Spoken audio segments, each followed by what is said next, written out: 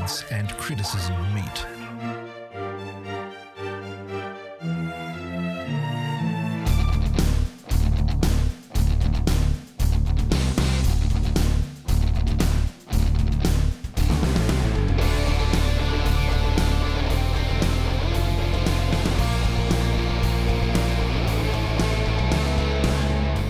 You're listening to the Split Frame of Reference podcast.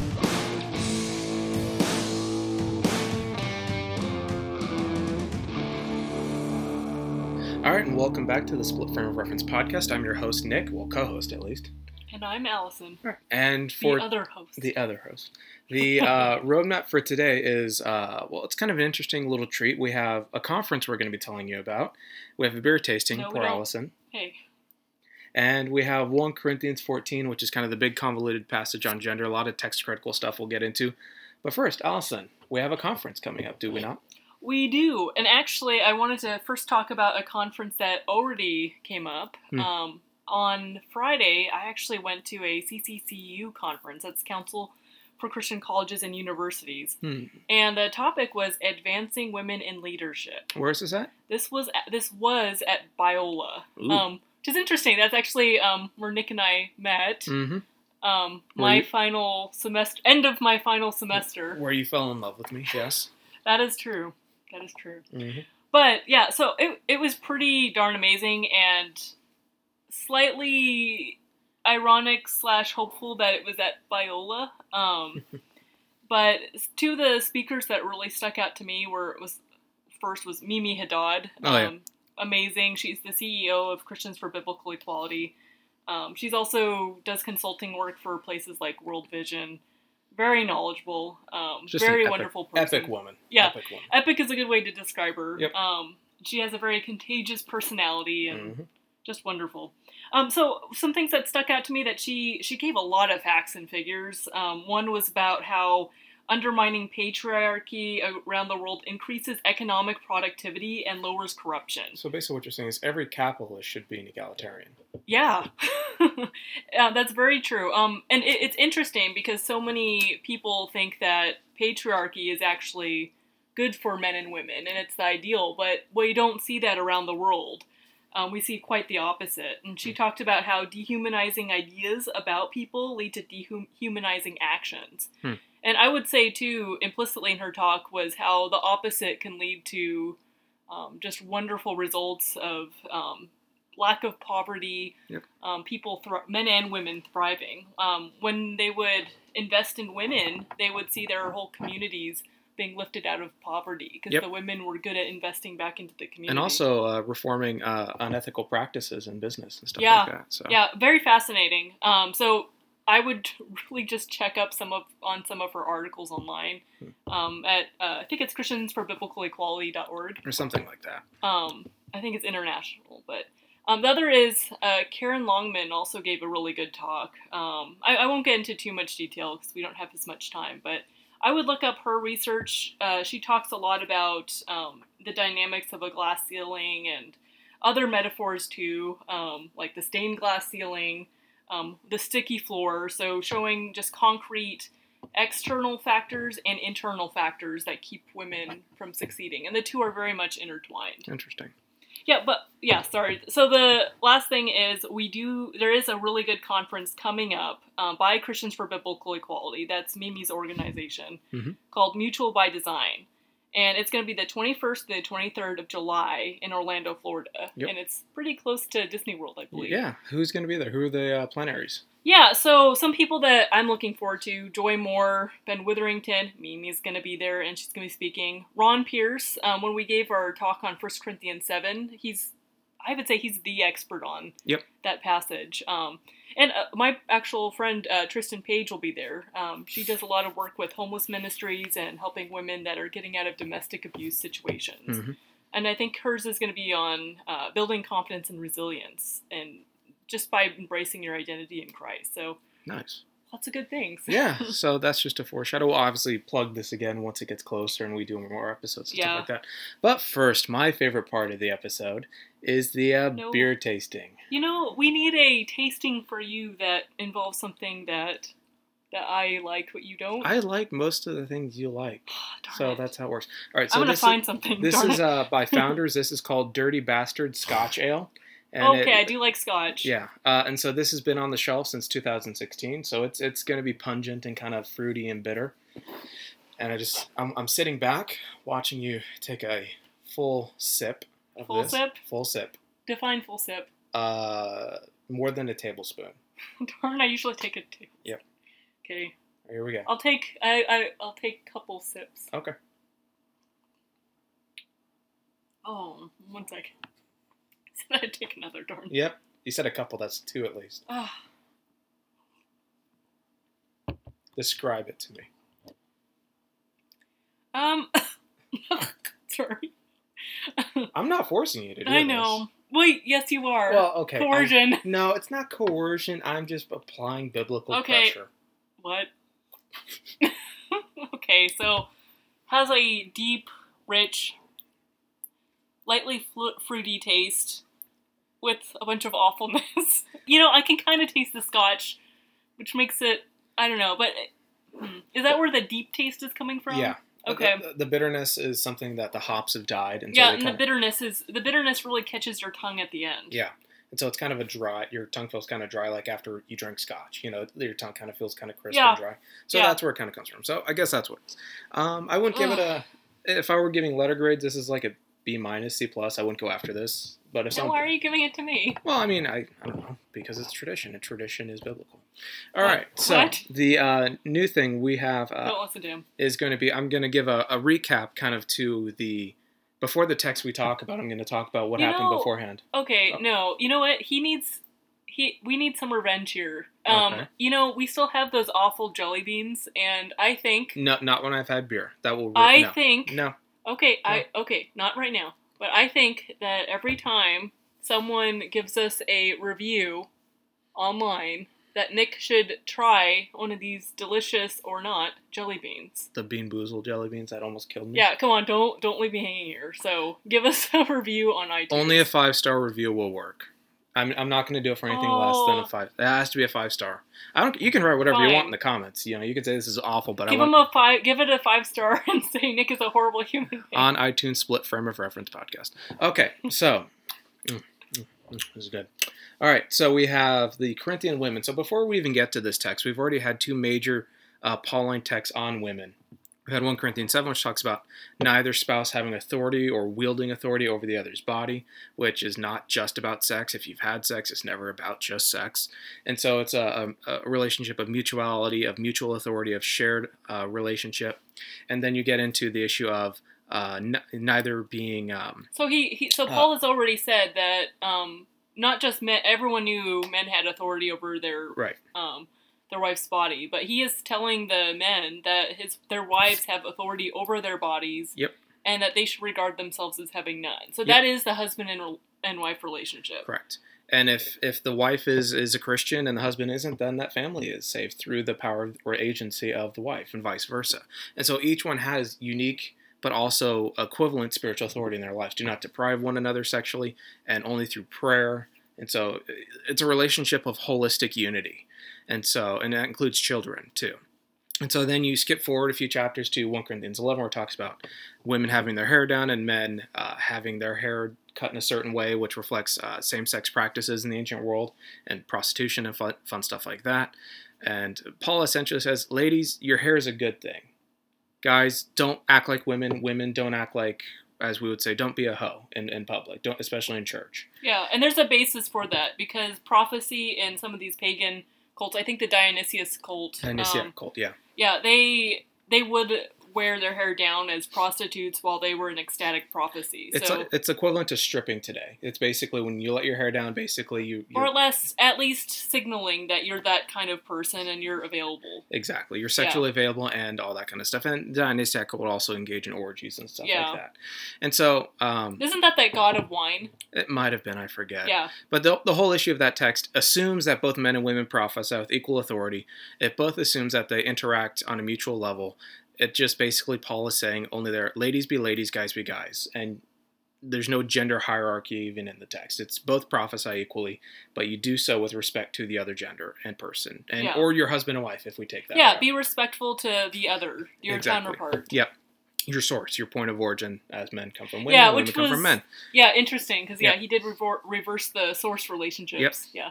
And then you skip ahead, chapter 12, you have all in one body, 13, the great famous chapter on love. And then you get to chapter 14, which is a continuation of prophecy and both men and women prophesying together in church. But then you have a fun little thing that happens, and Allison is going to... Wait, didn't we also, in this book, also have a whole discussion on not eating meat sacrificed to idols? Yep. And I believe that the Corinthian church was having trouble with being superior over their brother or sister who was concerned about eating meat sacrificed to idols. The Lord's table. People, the poor being left out to starve while the rich are getting fat and stuff like that, or those who have nothing. Yeah. Well, it's interesting because nowadays a lot of people will use that other passage on meat sacrificed to idols to say, oh yes, I know you're weak, so I will just refrain from drinking or whatever it is. Yeah. And that wasn't, I think, quite the accent. I think it was more, they were thinking they were superior because they just went ahead and ate meat sacrificed to idols. Well, in an economic standpoint too, they are better. Because they have more money and more influence. And more power. So there were concretely, he was, saying, there's nothing wrong with it, but there is something very wrong with your attitude. by wielding and exercising this sort of cavalier authority over other people who do not have your privilege or your blessings. Yeah. So yes, then we get to our chapter, I'll say. So I think there's so much here, and I really encourage you just on your own, don't read just those 2 verses that have not been named yet. We'll name them about. later. But read the whole thing. Read all of 14 because you miss so many things. Like you'll see. So I'll summarize maybe 14. I'll summarize a portion of it, and then maybe I'll go into more detail on other parts. All right, take us away. So for, I guess, 1 through 2, you just get this idea that the big idea here is to desire the good of others and to pursue love. That's also why Paul, in this section, is telling them to prioritize prophecy over tongues, when in such a way that the Corinthians are practicing. So, again, their problem is being very self-absorbed, having a superiority complex. And Paul really just wants them to start focusing on other people. And in this instance, he's making a good case for, let's get away from the privatized language and the chaos and have you focus on prophecy instead, since it edifies others. So, again, I don't think Paul is being against tongues per se. He just wants them, again, to have this spirit of putting the church first, and not themselves. So, I would read that part from, verses 1 through 19. I think you'll find it helpful. Verses 20 through 25 is where he starts to speak against the specifically chaotic way the Corinthians are using tongues. So, and in my opinion, this chaos is coming from they all want to edify themselves and show themselves to be spiritual. That's been their big problem throughout this book. They want to show they are showing off, I think. And they're all trying to go at the same time, and this not good. Not good at all. But I'm going to go ahead and start reading for you our entire section, maybe 26 through 40. All right. Read before it. There's a lot that you're missing, as we've briefly discussed already, but let's just start reading it so you can get the sense of what's to come. And here's some things I'd like you guys to just note while I'm reading. Who in particular is being told to be silent in the church, and what is the context? Some people may think they already know, but just listen carefully. I'm going to tell you there's going to be more than one. Also pay close attention to see if a block of text seems oddly out of place, and try to think through as quickly as you can why. All right. Okay, so starting at 26. What translation are you using? Okay, I've caved and started doing the NASB. That way I don't have to keep correcting bad Greek grammar and other things. All right. What is the outcome then, brethren? When you assemble, each one has a psalm, has a teaching, has a revelation, has a tongue, has an interpretation. Let all things be done for edification. If anyone speaks in a tongue, it should be by two or three, at the most three, and each in turn, and one must interpret. But if there is no interpreter, he must keep silent in the church, and let him speak to himself and to God. Let 2 or 3 prophets speak, and let the others pass judgment. But if a revelation is made to another who is seated, the first one must keep silent. For you can all prophesy, one by one, so that all may learn, and all may be exhorted. And the spirits of the prophets are subject to prophets. For God is not a God of confusion, but of peace, as in all the churches of the saints. The women are to keep silent in the churches, for they are not permitted to speak, but are to be subject themselves, just as the law also says. If they desire to learn anything, let them ask their husbands at home, for it is improper for a woman to speak in church. Was it from you that the word of God first went forth, or has it come to you only? If anyone thinks he is a prophet or spiritual, let him recognize that all things which I write to you are the Lord's commandment. But if anyone does not recognize this, he is not recognized. Therefore, my brethren, desire earnestly to prophesy, and do not forbid to speak in tongues. But all things must be done properly and in an orderly manner. So, yep, very interesting. I'll quickly just go through maybe some of things I'd like just to be noted immediately. He's told the whole church that's being chaotic and disorderly to be quiet and to take their turns. That's the big thing. Yeah. And again, why? Because they're out for themselves. They're not edifying the church, and it's showing up in disorderly conduct. Yeah. So I think that's something important to note already.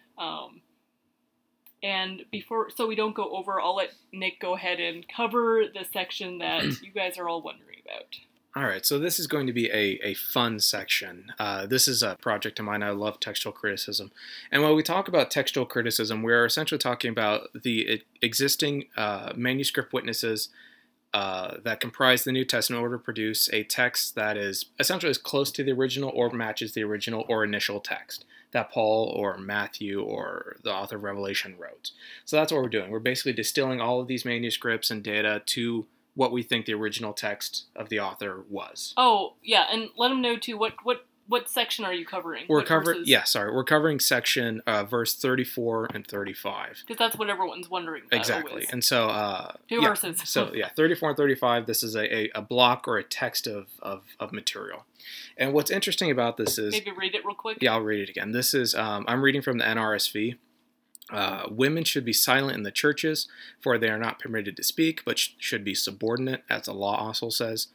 If there is anything they desire to know, let them ask their husbands at home, for it is shameful for a woman to speak in church. Of course, we know from the context this is probably a wife. This is probably referring to wives being silent in the churches. Which is ironic because in 1 Corinthians 11, the wives are not silent, if it is wives. They're just speaking authoritatively with deference to their husbands. Yep. In prophecy. Yeah, and so the question then becomes, are these two verses original to the initial text of 1 Corinthians 14? And there is a lot of textual evidence and internal evidence to suggest no. And a lot of people think yes, but if you look at your NRSV, for example, you'll see that 33b, as in all the churches of the saints, and 36, to verse 36, they are in brackets. And it has a footnote that says, other ancient authorities put verses 34 and 35 at the end of the chapter after verse 40. So it would end, for example, like this. And this is from the NRSV. But all things should be done decently and in order. Women should be silent in the churches, etc., etc. So you see, this is a unit. This is not a few words kind of plucked around. This is shifting text, as we know in, say, for example, John's Gospel. The woman caught in adultery. That is moving, floating. Yeah. Text. So this is literally moving in the manuscript. So it shows up in one place and then another. It jumps. Yes. So technically, you could have this passage show up in another part of this same chapter. Exactly. So that's kind of funny, and that's usually a signal that this is an interpolation or later addition to the original text. Yeah, someone added it. Exactly. And why is that? But the question is, what are the textual witnesses of this, real quick? because it's not. There are three basic textual families of manuscripts. You have the Byzantine, which emerged in about the 4th century. You have the Caesarean, which is kind of, I don't know, the D-level manuscript tradition. It's not very good. And then you have the Alexandrian and Western text. The Western text is, this text is either missing in these texts or in this manuscript family, or it's behind verse 40. And so so when you have a whole family of text of manuscripts, quality, yes. So this is a derived text from the Alexandrian, but it's based off the primary manuscript. And then you have earlier manuscripts too, where you have distigma obelus and stuff like that, which we can't get into. You'll have to read Philip Payne. It's too complex even for me to talk about. Well, I can say a little bit. Oh yeah, go ahead, please. So Payne, you'll want to read Payne's book because he can explain this better than we can, and he does a lot of detailed work. Yeah. I wrote something briefly on, I think, Chris Date's blog. I think Theoapologetics back in the day. Yeah. But basically, there's a special marking or group of markings that is showing in a very prized manuscript that this is a later edition. Our oldest Greek Bible. I think that's Codex Vaticanus. Yeah, and so basically this person that collected priority had a good collection of manuscripts and has been known for getting these right, had written in the margin a marking that said, I think it's called a distigma obelus. Yeah, it's a long bar with 2 dots over it. Yeah, like almost like a division signal. No, symbol. This is later added, and again, these things would happen. So a scribe, they're funny. So when the scribes are sitting, like they're hearing, they're seeing text, and they're just copying over and over and over and over again. Sometimes they got bored and would write in the margins. They would sometimes write notes to their friends like, hey, when are we eating? I'm bored. Yep. Sometimes they would write pious remarks too. So sometimes it might be like, praise be to God, or maybe something a little bit more lengthy that they thought. Problem is, they would also write things in the margins that, oops, I missed this whole section and I didn't include it. Yep. I'll just put it in the margins. So the thinking is maybe this happened here, where maybe they wrote their own pious remark and put it, and then next scribe got the copy and was like, oh, this must have gone here or here. Let's figure it out. Yeah, and it's not a few manuscripts. It's a whole family of manuscripts. So it's not as if it's 1 or 2. And so when you have this distigma obelus, you have this floating text. That's almost assuredly a very strong sign of interpolation. You don't need like 15 manuscripts. I don't have it from the 2nd century to have little warning signals going off in your head. Then, of course, you have the problem of the immediate or literary context of Paul's already praised them for prophesying, already said they don't have authority over each other's body. And so you have an internal contradiction, or at least tension here that Paul creates by writing this. And then you also have the issue of the law. Where in the Old Testament does it say, as the law says, women should be silent in the churches or subordinate or not be permitted to speak? Yeah, and has Paul ever really appealed to the law? not in a positive way for silencing a marginalized social group. Well, or appealing to the law, really, to base Christian doctrine off of. Yeah. No. And so a lot of people like D.A. Carson and others think it's Genesis 3 that Paul's alluding to. But, of course, Genesis 3 is, as we all know, is the curse. It's the fall. Why would Paul appeal to the fall when he's already talking to people who are new creations in Christ? And what does it even have to do, really, of speaking in an orderly manner in church? Yeah. And so the issue is, if this is original to the text, and I don't think it is, then you have the issue of, is this rabbinic? Is this kind of a saying? Is it kind of a cultural thing that is just kind of assumed, oh yeah, women should be silent? But then, of course, you have, why would Paul say this? Yeah, and as we've gone through before, Paul's actually quite, a lot of the passages that some people interpret as very sexist and negative are not really that at all. No. So, I mean, he seems to be very open with women, and especially women leadership, which we'll get to. Mm-hmm.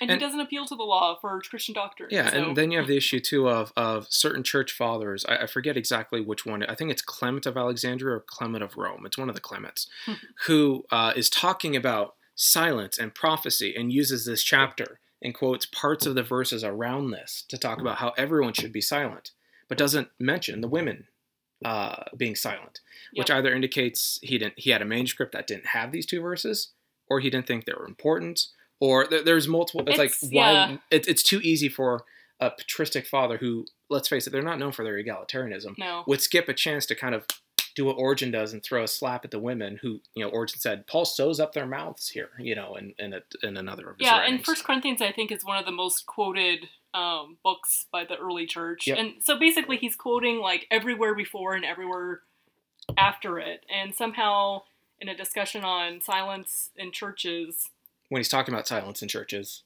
it's absent. Yeah. And there's other issues too, but I mean, women being silent in the churches and just not permitted to speak. It's a threefold repetition of things. And it's like, this is absolutely non-Pauline in the way he talks. The vocabulary seems to mimic 1 Timothy 2:12, should be subordinate, ask their husbands at home, shameful speaking and stuff like that. And so it's more than likely, this more than probably was not originally in Paul's epistle to the Corinthians. It's probably added, and I think most people who even entertain the idea of interpolation but don't accept it would concede that if this is an interpolation, it happened very early. Yeah, and I'm wondering too, isn't this the one where Payne had that giant footnote? Yep. Yeah, so okay. In case you don't believe the claim that the majority of scholars that here, I'll get his book. Yeah, here I'll read. This is basically to say the experts in the field of textual criticism. I think Bruce Metzger was very open to it being an interpolation. Here we go. And so I'm just going to read a few of the scholars. Or just read. So we're not going to read because No, I'm not going to read the whole thing. It's a page and a half. But what you have is he has a page and a half long footnote. Yeah, you have, for example, you have authoritative scholars like Jerome Murphy O'Connor, Eldon J. Epp, Gordon Fee, Richard Hayes, and just on it goes. E. Earl Ellis, I think, even was in favor of the idea of it. And so just on it goes. And most text critical scholars who've done major work on this passage conclude that it is most probably an interpolation. Yeah, and that's what the footnote's regarding. Yep. He's saying, here's what he says exactly. Yep. Most scholars who have published their analysis of the textual critical aspects of this passage have argued that it is an interpolation. So he's not counting scholars that have not really done work on the textual critical aspects of this specifically, and just kind of look at it and go, well, I think this, like D.A. Carson. Or Wayne Grudem or other people. He's talking about people who have actually looked at the textual critical aspect, nothing else. Yeah, and it's not to say there aren't textual critics out there who think they are original. I think Dan Wallace thinks they're original, and Peter Head and a few people. Yeah. But they're not in the majority. And so, for example, just to show you what this actually means, I'm going to read the text without these two verses and just see how it flows. And I'll start with verse 30. If a revelation is made to someone else sitting nearby, let that first person be silent. For if you can all prophesy one by one, so that all may learn and be encouraged. And the spirits of prophets are subject to the prophets, for God is a God of disorder. God is not a God of disorder, but of peace, as in all the churches of the saints. Or did the word of God originate with you? Are you the only ones it has reached? Anyone who claims to be a prophet, and so on and so on. So the context actually flows really well without these two verses. Well, yeah, so if anyone thinks he is a prophet or spiritual, let him recognize that these things which I write to you are the Lord's commandment. Yep. So again, like, this is, all of this, like, in the major purpose of this whole passage is, if it's God's commandment that they all live, not just orderly, but it's getting back to edification of the church. Yep. Again, it's a question of symptom versus root cause. And the root cause is their inability to be thinking about others and to being edifying for the church. Yeah, and verse 26 just sums up what should be done then, my friends. When you come together, each one has a hymn, a teaching, a revelation, a tongue, or interpretation. Oh, except wives, who should be silent in the churches. Well, and it's kind of weird because, I mean, we start off with this whole discussion on the church being silent and taking their turns. Yeah. And then there's this weird excursus just to tell wives to be subject to their husbands and to be quiet. And then resuming again. It's a little awkward. Even if you don't know any of the textual critical stuff, it's a little bit of an awkward placing. It sounds almost like a brief household code in the midst of a discussion on worship. It's like, what does this have to do with the immediate literary context? And the vocabulary, you're just like, where is this coming from? Yeah, and I can see, so if you approach this text having certain concepts already in your head, so if Hmm. you think that one of the most important things are God's created order, and this means gender hierarchy, you're going to see terms such as, oh, order in the church, and gravitate towards that. And Hmm. especially if you already think in terms of gender hierarchy Yeah. because you got it, or from your church context plus Genesis plus First Timothy or other passages, Hmm. it would make sense for you to think that, oh yes, this is just reinforcing something I hold already. Yeah. But it gets kind of weird, I think, in how people interpret this passage. Yeah. Because they start making these bizarre distinctions between, well, because they have to explain why women can prophesy in church, but not. It just kind of it's a very strange dynamic. Exactly. Here's what they have to do. This is Origen and the early Montanist oracles, and I'm quoting Origen of Alexandria, who's about 185 to 250 or something like that.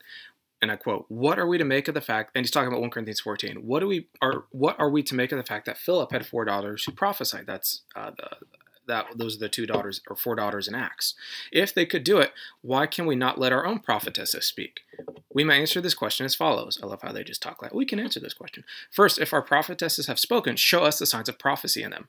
That's actually not a bad objection. You just show them the fruit of the prophecy. Well, it's not that hard. And let everyone have that. Yeah. Yeah, no, that's a standard of every prophet, actually. So yeah. What he's saying is profoundly stupid. Sorry, Origen, I love you, but you're stupid there. Second, even if the daughters of Philip did prophesy, they did not do so inside the church. Okay. Although Deborah was reputed to be a prophetess, bullpucky she actually was, that's what the Holy Inerrant Word of God says, Origen, sorry, there is no indication that she ever corporately addressed the people in the way that Isaiah or Jeremiah did. The same is true of Huldah. And it's like, this is eisegesis of the highest order. This is seriously, if someone were to give this to me in undergrad, I would fail them. And I would have probably been, Ron Pierce would have failed me if I said something like this. I don't know. Ron Pierce is very gracious. He's very gracious, but he would have pulled me aside and been like, look. Well, here's the thing though, like, we all do this, like, we tend as human beings to just fill in the blanks and try to make sense of things. And, we're no exceptions of that. Let me just also add this. Prophecy, oftentimes people think in terms of prophecies about telling the future. And I think that's the context in which a lot of ideas of, oh, well, prophecy is a passive thing. God just tells you what to do, and you just tell what, versus they'll make a distinction between prophecy and preaching sometimes, where preaching has more volition, and it suspiciously matches gender stereotypes in the United States, which is interesting in and of itself. But all this to say, prophecy generally is more multifaceted in the New Testament. It's not just about telling the future. That's a very small part of it. A lot of it is exhortation. A lot of it actually does involve preaching. Yeah. Or truth speaking. Yeah, it's truth speaking in a variety of forms. And here in this passage, it's contrasted with speaking in tongues, the way the Corinthians were doing, where they're just they're speaking a bunch of gibberish, and it's not edifying anyone, and they're showcasing it, and they're not taking turns. So yeah.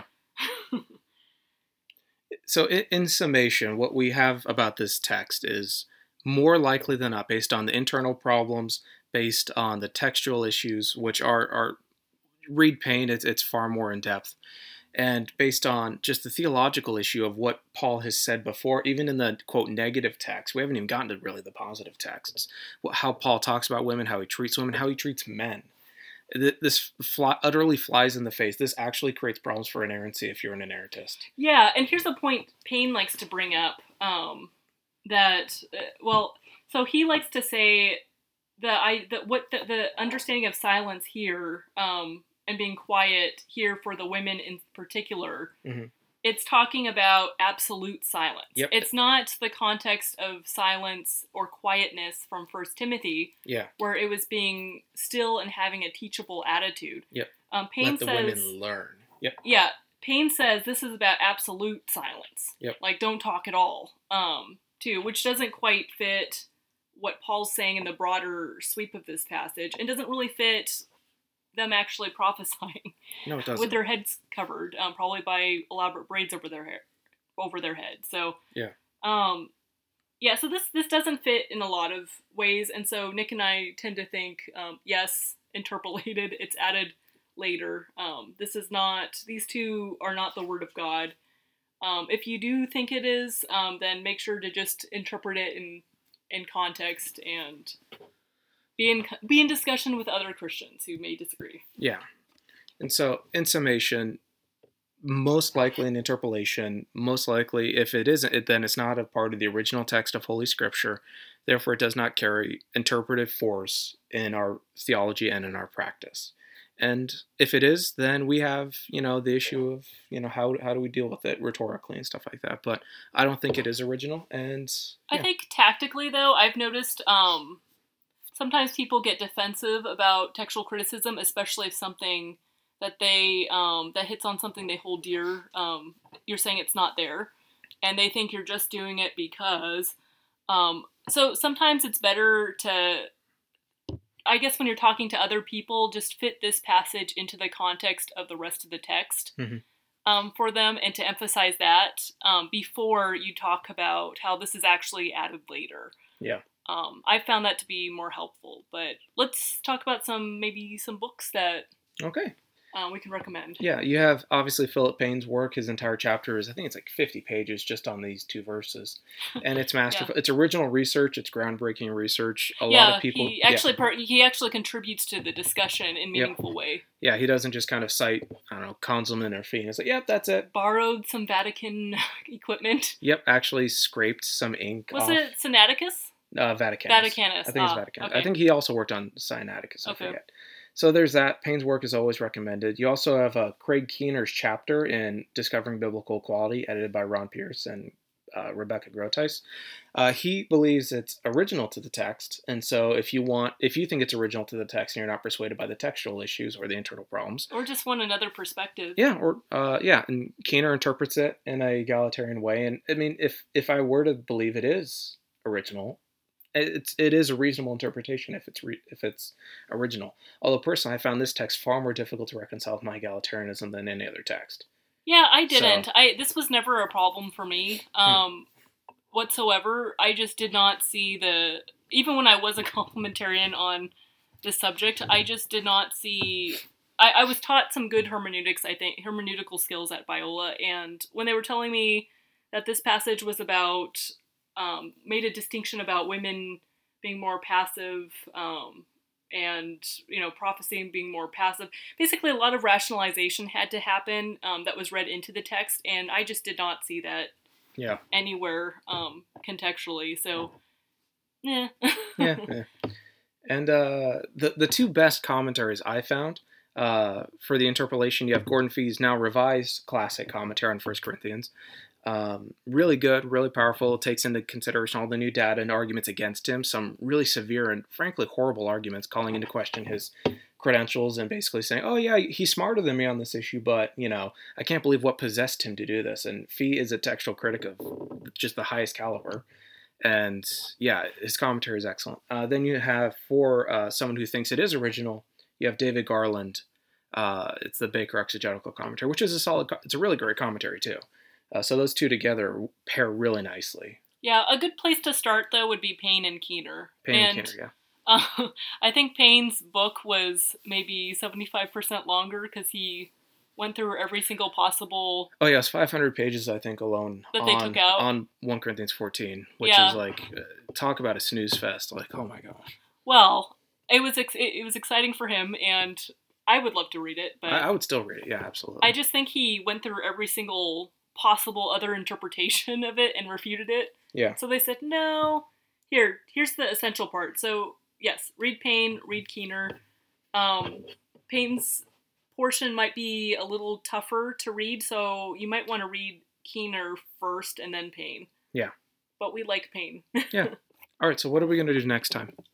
I think we will do Galatians 3. Okay. That's a classic egalitarian text. All right.